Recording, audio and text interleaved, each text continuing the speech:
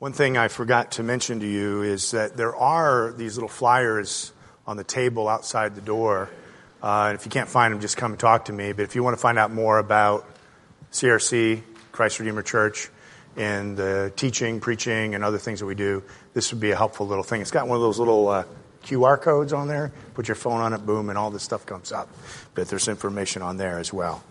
I'd like to draw your attention to Ephesians chapter 2.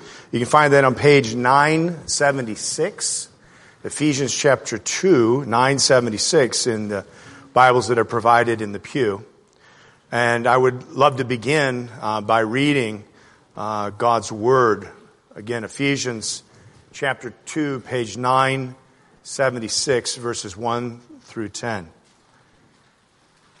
Hear the word of the Lord.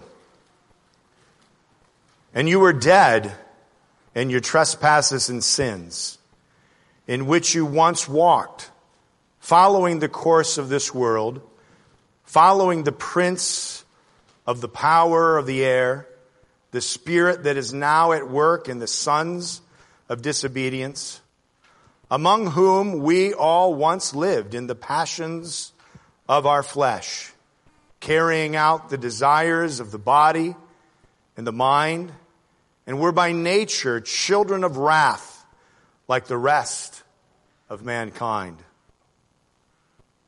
But God, being rich in mercy, because of the great love with which He loved us, even when we were dead in our trespasses, made us alive together with Christ. By grace you have been saved, and raised us up with Him and seated us with Him in the heavenly places in Christ Jesus, so that in the coming ages He might show the immeasurable riches of His grace and kindness towards us in Christ Jesus.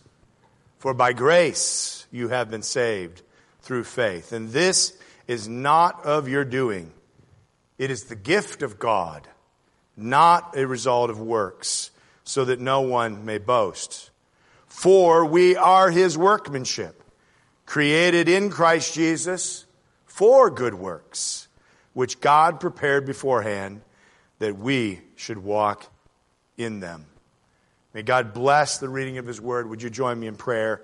Our Father, we pray that you would take your word, and not only that which has been read, but now as it is going to be explained, explicated, and pressed into our hearts, into our situations.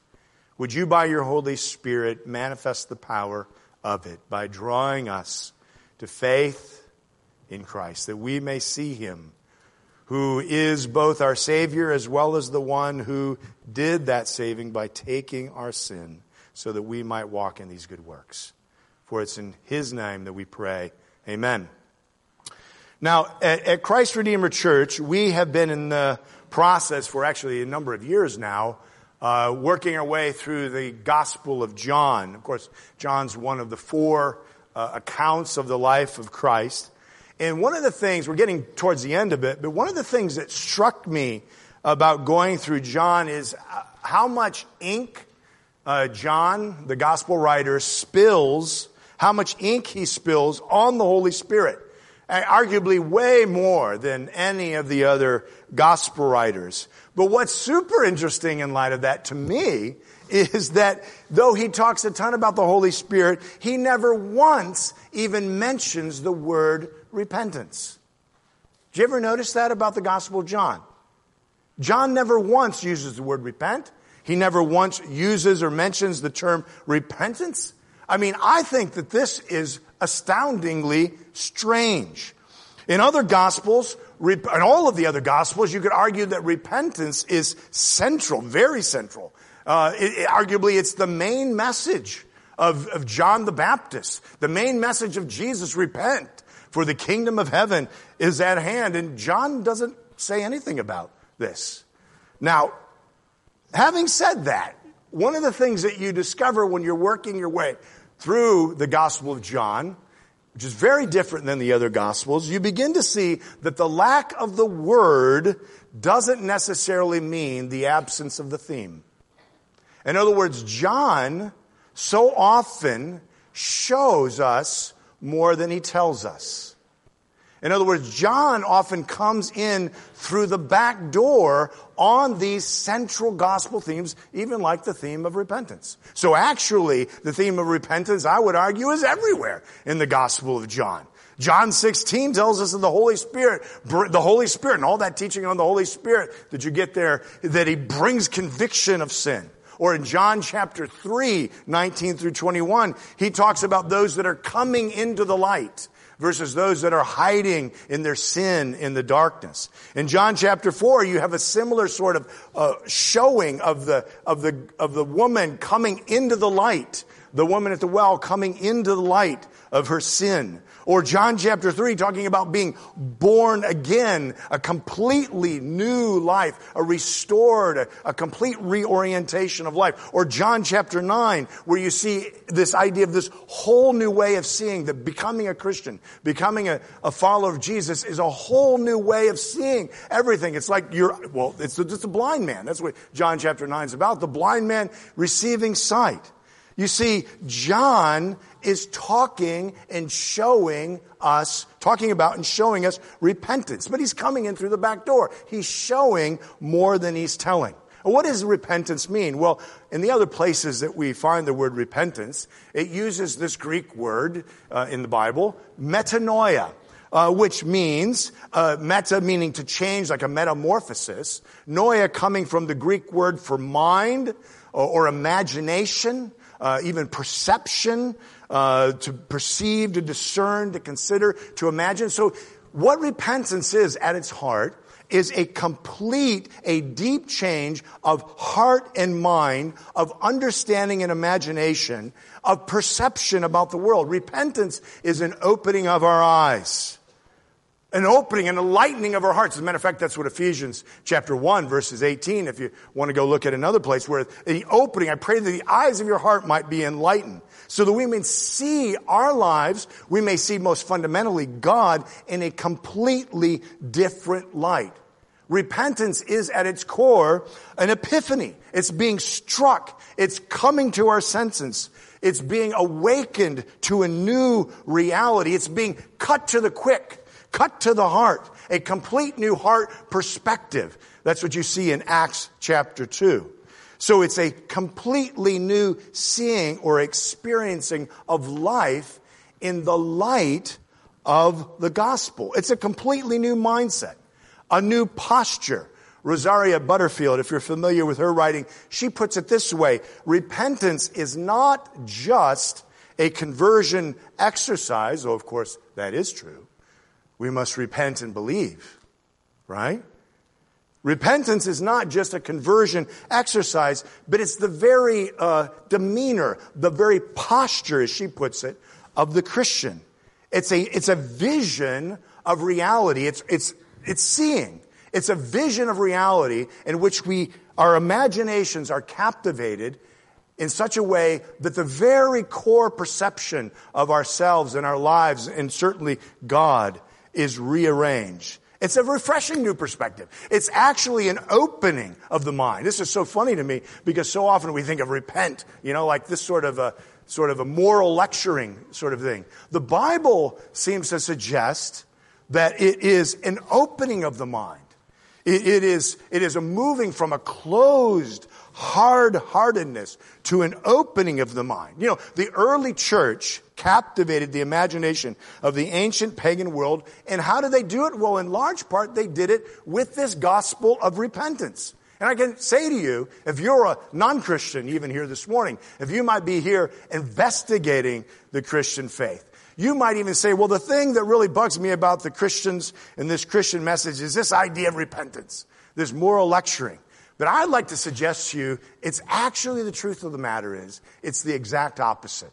It is the exact opposite. What really bugs you about the church is the church's often pathetic apprehension and application of the doctrine of repentance. Churches that are rich in repentance are the most welcoming churches, because true repentance removes our eyes from ourselves and places it on others because it places it on God. It expands our world by making us smaller in it. That's our fundamental problem. Your fundamental problem is you're too big in your world. That's the problem. So it expands our understanding and thus making room for others, most significantly God. And so there's something profound about the idea of repentance, something deep about the subject of repentance. When you understand repentance, it's captivating and liberating because repentance is about a deep life change that's driven by being captivated by a new view of the world, a new view of God, a new view of ourselves. And that's what I'd like to look at from this Ephesians chapter 2 passage, to see what actually is it that what is this new vision that we see? And in Ephesians chapter 2, I had somebody tell me before the service, Ephesians 2, it's my favorite chapter, my favorite passage. This might be true of you, because it does such a beautiful job in 3 little turns of showing this new view of life, of God, and ourselves. So what does it look like? What is this epiphany? Well, in this we see 3 things. When you have this epiphany, when your imagination is captivated by the reality of repentance, you repent. What do you see? What hits you? Number 1, you see the seriousness of sin. Number 2, you see the generosity, the radical generosity of grace. And number 3, you see the fruitfulness of genuine faith. I'll say those again, though they're printed for you on the insert. The seriousness of sin, the generosity of grace, and the fruitfulness of faith. The seriousness of sin. Look what he says here in verse 1. And you were dead in your trespasses and sins. Death is the ultimate disability, right? Okay? If you're dead, you can't do anything. I mean, there's nothing worse you could say about somebody than they're dead, okay? They're dead in their trespasses and sin. What is Paul getting at here? A person who comes to the epiphany of repentance sees their radical responsibility and their radical inability. Their deep culpability. It's your sin that has separated you from God. It's a deep ownership. It's admitting that you have a problem. You're dead in your trespasses and sins. He actually goes on and details these crimes. It was a lifestyle, verse 2, in which we walked in the flesh. We lived in the passions of our lusts of our flesh. We were we were indulging in the desires of the body. So this death here is a deadness to God. In other words, we don't want to have anything to do with God, but yet it's completely our fault. It's your sins. That's what he's saying. Paul is suggesting here a categorical ownership of the selfishness, the sinfulness, the self-centeredness of our hearts, and therefore the necessity of an absolute, universal, unilateral surrender. And this is so different than the world in which we live today. I mean, again, you may be a non-Christian here. I don't like this idea of sin. Well, let me suggest to you nothing's more freeing than understanding this, my friends. Because it's not the relativism that you see in the world. Well, we really shouldn't judge one another. Who's to say what's right and wrong? Where has that got us? It's got us into chaos. And it's certainly not the blame shifting that we not only see in the world, but we see within our own households, don't we? Pointing the fingers at one another. You know, actually, it's kind of funny. It's actually a significant political move. This is what all politics seems to be about nowadays. Trying to get dirt on the other person, isn't it? You know, if we can get dirt on the other person, then we look less dirty. But we're still dirty. You see? That hasn't got us anywhere. This blame shifting. And you might even say, well, Paul's doing it here. Look, verse 1, you were dead. Verse 2, in which you once walked. But notice, very significant. You got to read these things carefully. When you get to verse 3, Paul then says, among whom we. He goes from you to we. Why is that the case? Because he's writing here to Gentiles, and he says, you as Gentiles once walked in these things. Oh, and by the way, we did too. I'm no better than you, even as a religious Jew, a Pharisaical Jew. good conservative, traditionalist person that I was, I likewise was dead in my transgressions and sins, in which I walked in the lust of my flesh. And I myself, like you, was a child of wrath. You see, there's no spin here. There's no, this is what we do. Those fights that you get in as husbands and wives, you guys probably don't get into these things up here. You're such good people. And certainly you didn't get into this fight on the way to church this morning. No, there's no spin, you see. There's a great story. It's one of the most powerful stories of, you could even say, of the 20th century. But so many of you know that during the atrocities of World War II, with the Nazi concentration camps and some 6 million Jews being slaughtered in those concentration camps. Well, some of those perpetrators of that, at the end of the chaos of World War II, fled and got away. And probably the most famous of those was Adolf Eichmann, who was arguably the architect of the whole thing. And in 1960, they finally found him down hiding away in Argentina. You guys know this story? They finally found Adolf Eichmann hiding in Argentina.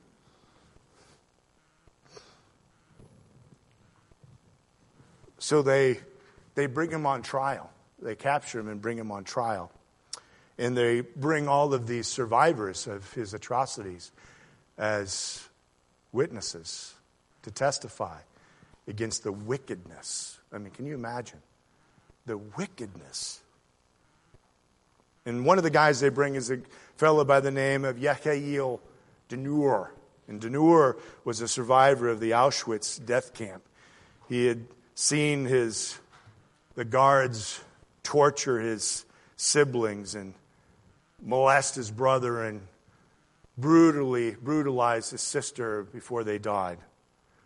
And Denur is brought in to testify at the Eichmann trial. And in the middle of the trial, in his testimony, he has like this almost epileptic fit where he just collapses. And it was a very dramatic scene. I think you can see it on YouTube. And a few years after that, Mike Wallace of 60 Minutes said, I want to interview this guy. Remember old Mike Wallace? So he interviews Denur, and he asked him, I'll quote here, why did you collapse and cry so violently during this trial? Was it fear? Was it the terrible memories of the past? Was it your bitter hatred for Eichmann? And Denur said, no. None of those at all. When I saw him, what terrified me was I saw myself. I realized that this man was just an ordinary man like me. And when I looked into his face after all those years, I realized that I am as capable of this kind of crime. Wallace ends the program by saying, there's an Adolf Eichmann in every one of us. Well put. You see, the point is the deep ownership and conviction of sin. You were dead in your trespasses and sins, in which you walked. And I, just like them, I say it, Paul says it. So repentance here is the gavel coming down. And the court says you are guilty of sin, righteousness, and you are subject to judgment here. You're on trial before God. In this sense, repentance is not trite. It is being cut to the heart, where the people on the day of Pentecost say, we just killed the Holy Son of God. What must I do to be saved? What must I do? One writer puts it this way, as fallen man is not simply an imperfect creature who needs improvement. He's a rebel who must lay down his arms. The great King David in Psalm 51 says, against you and you only have I sinned, he says to the Lord. You see, all sin is relative to God. There's no finger pointing. There's no relativizing before the throne, before the bar of justice, of God's justice. It's the fear of the Lord that's in view. That's what's in view. The fear of the Lord is the beginning of wisdom. Jesus said, blessed are the poor in spirit, those that declare bankruptcy before the justice of God. It's a blindness. Sin is a blindness. And that's the irony of it. I talked about the blind man in John chapter 9. That John shows us there. The blind man basically says he sees because he's blind. But those who say they see, they say, I have no sin. They're the blind ones. That's the irony of it. So look, all this to say is you have to see in repentance, you see the seriousness of sin. Not the world sin, oh, those bad people, oh, the world, it's gone bad, it's so bad out there. No, it crushes you. You see yourself alone, if you will, naked alone before the justice of God. So it's an epiphany of the reality of your sin before Almighty God, a categorical brokenness. But this is only one aspect of the epiphany, and if this is all you see, you will not see true repentance. Your life will not really change, because the next thing you've got to see is the generosity of God's grace. And look at what Paul says here. The emphasis here is on the unilateral, absolute nature of God's grace. Look at verse 4. But God. This is common in Paul's writings. But God. Those two things often go together after a description of sin. But God. Who is God? He's rich in mercy. And what else do we know about him? Because of the great love with which he loved us, even when we were dead in our trespasses, made us alive together with Christ. By grace, the radical, deep, rich generosity of God's grace. What does God do in light of our sin? He treats us the opposite that you would your spouse. He treats us the opposite you would with your coworker who sinned against you.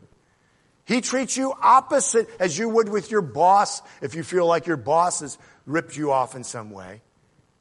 God pours out his grace. Actually, specifically, he says that he makes us alive together with Christ. That's one word in the Greek. Made alive together with, one word, Christ. You have been unioned with him.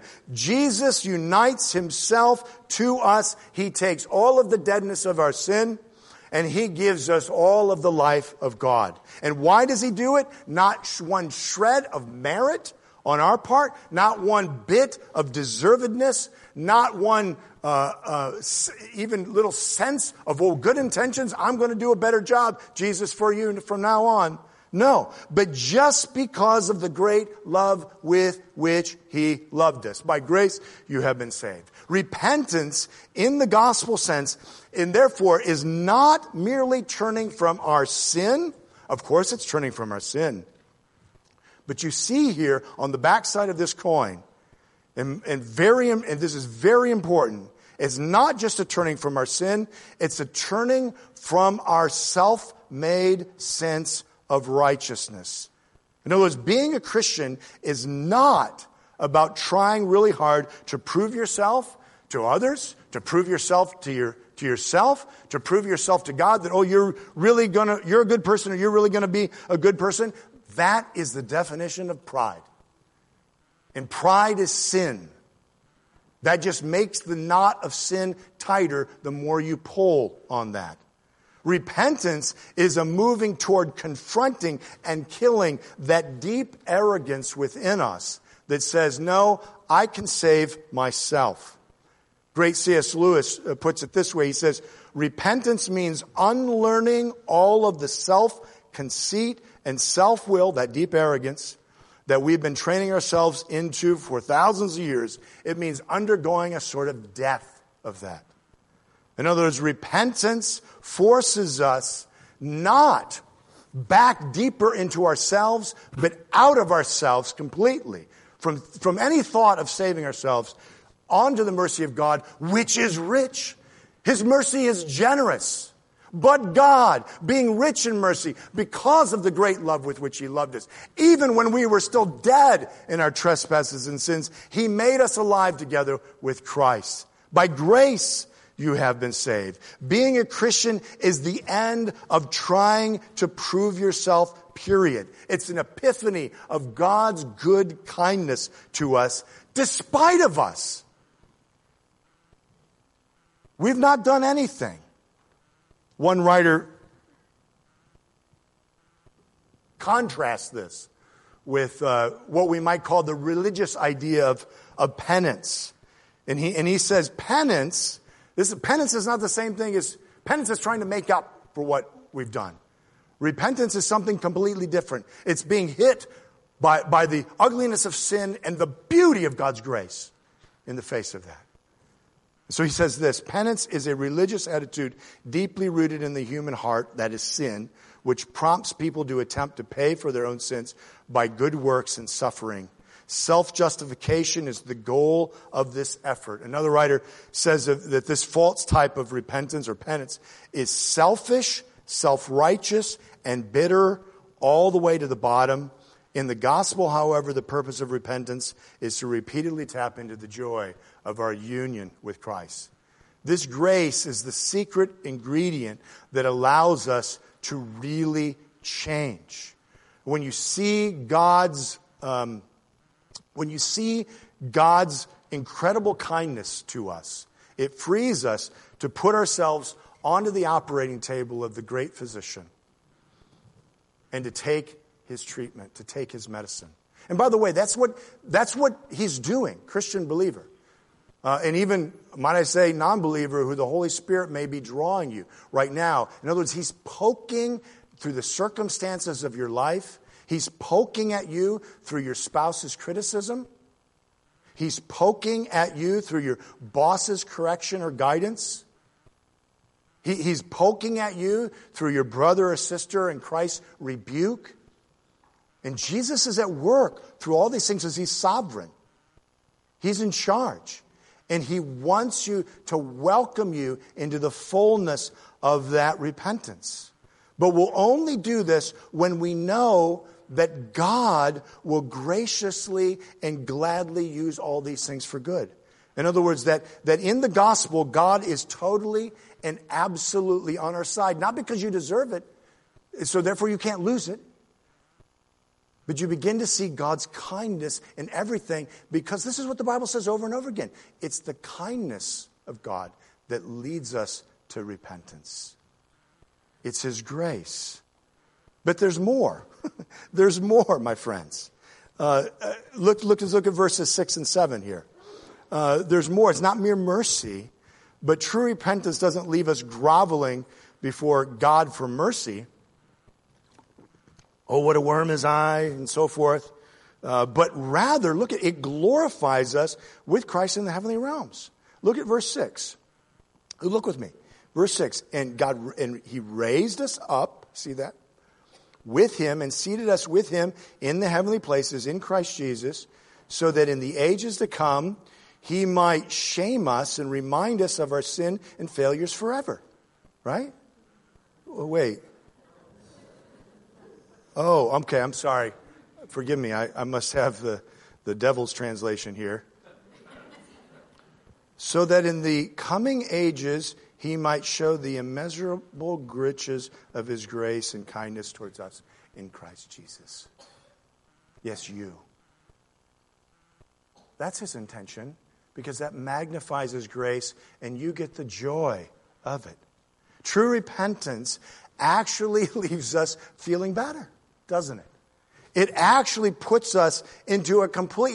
In other words, it doesn't leave us writhing in some sorrow of regret, but blown away by God's generosity. Remember how Jesus described the Father in Luke 15 with the prodigal son. The prodigal son's coming back. He's like, okay, I'm really sorry, Father. He's rehearsing his little speech to try to get his father, twist his arm so the father will do something nice to him. And the father comes running to him, throws a feast.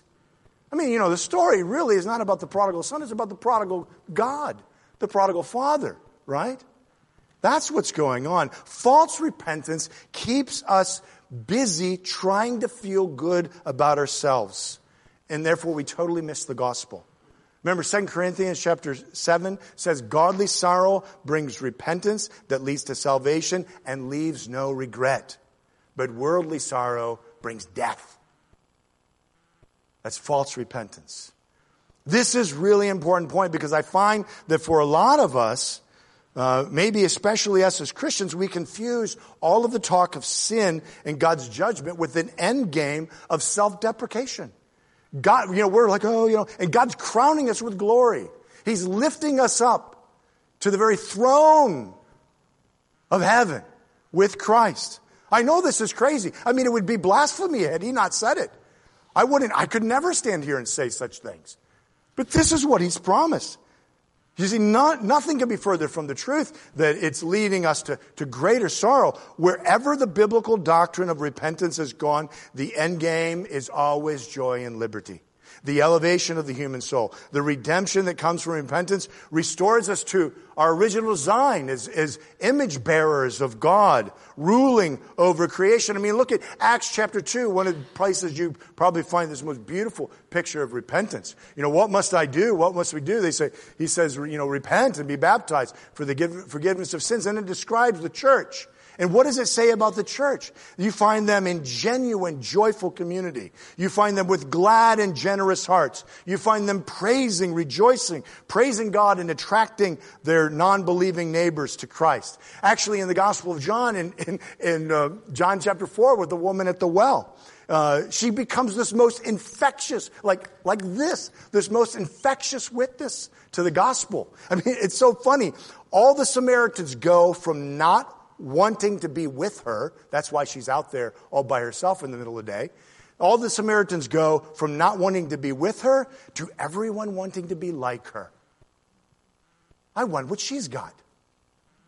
Or in John chapter 9 with the blind man goes from this guy who's a beggar, trampled by other people, to boldly taking on the most elite people in his community. Remember what he says to the religious leaders? You keep asking me these questions. Oh, do you want to be a disciple too?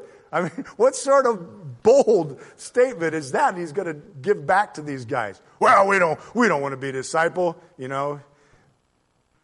He's bold. He's not groveling in the dust anymore. You see, the gospel restores the center of gravity of our souls so that we're not so easily knocked off by accusations and shame, my friends. There's a great Martin Luther, the great Protestant reformer of the 1500s, is one of my favorite. And one of the favorite things that I've ever read from him that he wrote was a letter in 1530 that he wrote to a friend of his, Jerome Weller, or Veller, as they would say, who was a pastor, young pastor, about 31 years old at the time, who was struggling with depression. He had previously lived in Luther's home. Luther had a big house because he took over the Augustinian monastery there in Wittenberg, Germany, and welcomed, had dozens of people living with him at any time and feeding them and training them to send them out. Well, Jerome Veller was one of them. And he's struggling with depression, and he writes Luther saying, help. You ever just get depressed? You ever just get weary? You ever just feel spiritually exhausted? Do you ever just feel like a failure of a Christian? Okay, I guess it's just me. All right? I know that's not true. So he writes Luther, and Luther writes back, he says, when the devil throws our sins up to us and declares we deserve death and hell, we ought to speak thus. Devil, I admit that I deserve death and hell. What of it? What of it? For I have a Savior who has made me his own, and where he is, there I will be also. I have been unioned with him. I have nothing to fear. You see the boldness of that? He owns the death and hell. But he owns Jesus. God showers His grace on us for all eternity. He makes us trophies of His delight. Jonathan Edwards puts it this way. He says, though repentance be a deep sorrow for sin, yet the very nature of it necessarily implies delight. Repentance of sin is a sorrow arising from the sight of God's excellency and mercy. Let me say that again. That's a really good line. It's a sorrow, in the context, over my sin, but it's arising from the sight of God's wonder, the wonder of who He is and His mercy towards me. In other words, it melts my heart, is what he says. He says it's impossible to be affected with the mercy and love of God and His willingness, His delight to be merciful to us and to love us, and not be affected with the pleasure at the thoughts of it. He says this very affection is at the heart of repentance. The generosity of God's grace. So we've seen the seriousness of sin, the generosity of God's grace. Now we need to end here with the fruitfulness of faith.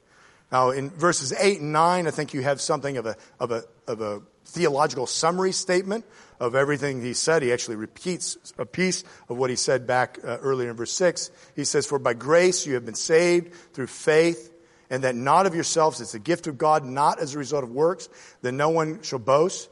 And then he goes in talking, well, if it's not about works, what about the fruitfulness of faith? What about works? Well, he explains here. He says, we are His workmanship. We are God's own crafty work, created in Christ Jesus for good works, which God prepared for beforehand that we should walk in them.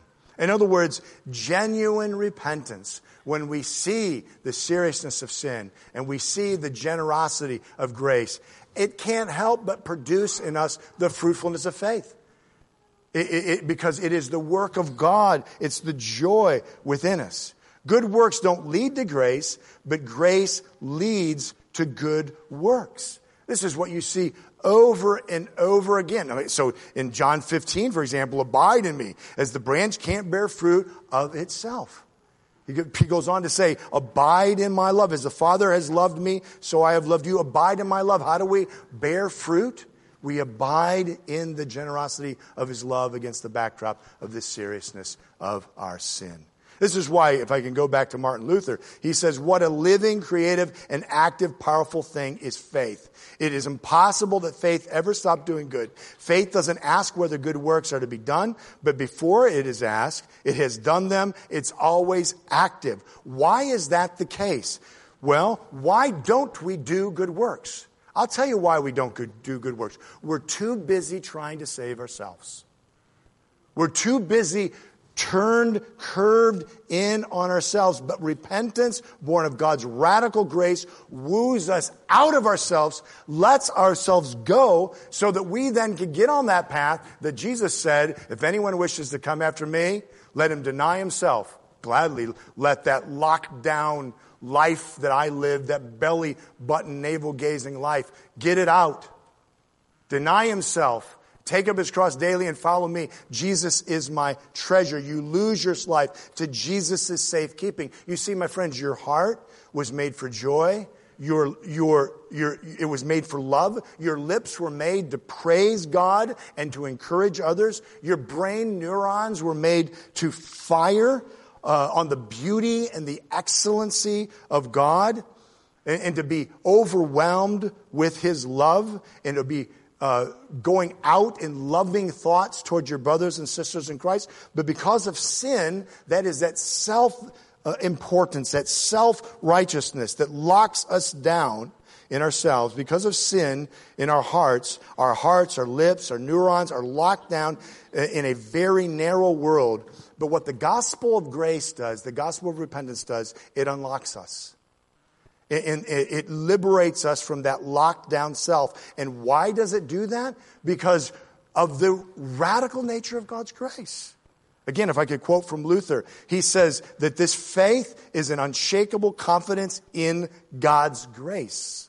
This kind of trust in and knowledge of God's grace makes a person joyful, confident, Happy with regard to all God's creatures. It's willing to suffer anything in order to serve others. You may be thinking, but look, but my life's such a mess. I need to be fixed first before I can have such faith. My friends, this path of faith that does the fixing. This very fixation on fixing yourself is nothing but a self-fixation. And so what does the gospel call us to? What does the gospel call us to as we end here? Well, if you're a non-believer, well, this is true for all of us here, but I'm going to speak specifically to non-believers. It calls us to look at our sin. We got to see the seriousness of our sin. It calls us to look at the love of our Savior for us, and then to look at our lives in light of all of that, to have that epiphany, that vision, and to know that in all of the messed up stuff that is in our lives, those things don't disqualify us from God's grace. As Spurgeon put it this way, your qualification is your lack of qualification. As Paul puts it in Romans 5, for while we were still helpless, for while we were still weak. In verse 8, he says, while we were still sinners, while we were still helpless, while we were still weak. In verse 9, he says, while we were still enemies. But while we were still helpless, while we were still weak, Christ died for those that deserved it. No, he died for the ungodly. That's us. He died for the helpless, the weak. My friends, this is the posture of the Christian. This is the posture of repentance. This is the pathway. Remember I said that repentance is not just this one little conversion exercise, but it's the very posture of the Christian. This is the story of sin, grace, and fruitful faith that the Christian person is walking in and narrating that story to their soul. As I'm doing it here to you, and you should do it to one another all of the time. And it's that which gives us vision. Maybe there's somebody here who's never, as Eric said earlier, never put their faith in Christ for the first time. You've never trusted in Jesus. You've never cried out to him. The door is wide open. You say, I'm a sinner. You're qualified.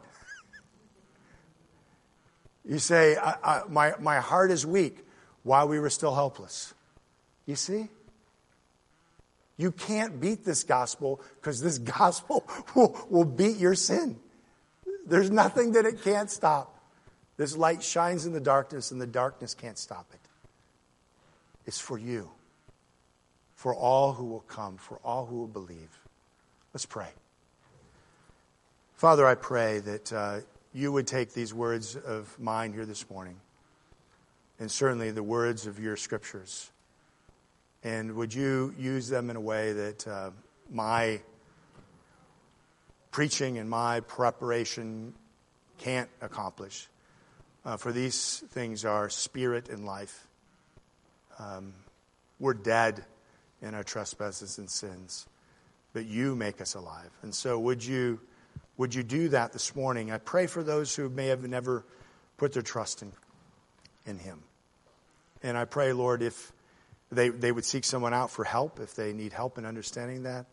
And Lord, if they feel like they have done that all the more they would seek somebody out so that they might learn to walk in that. And they might know the fullness of that joy. And Father, I pray for those of us who know that we would all the more walk in the fruitfulness of that. For we know what a powerful thing your grace is in our lives to transform us and to bear fruit. For apart from you, we can do nothing. And it's in Christ's name and the great love with which he loved us that we pray. Amen.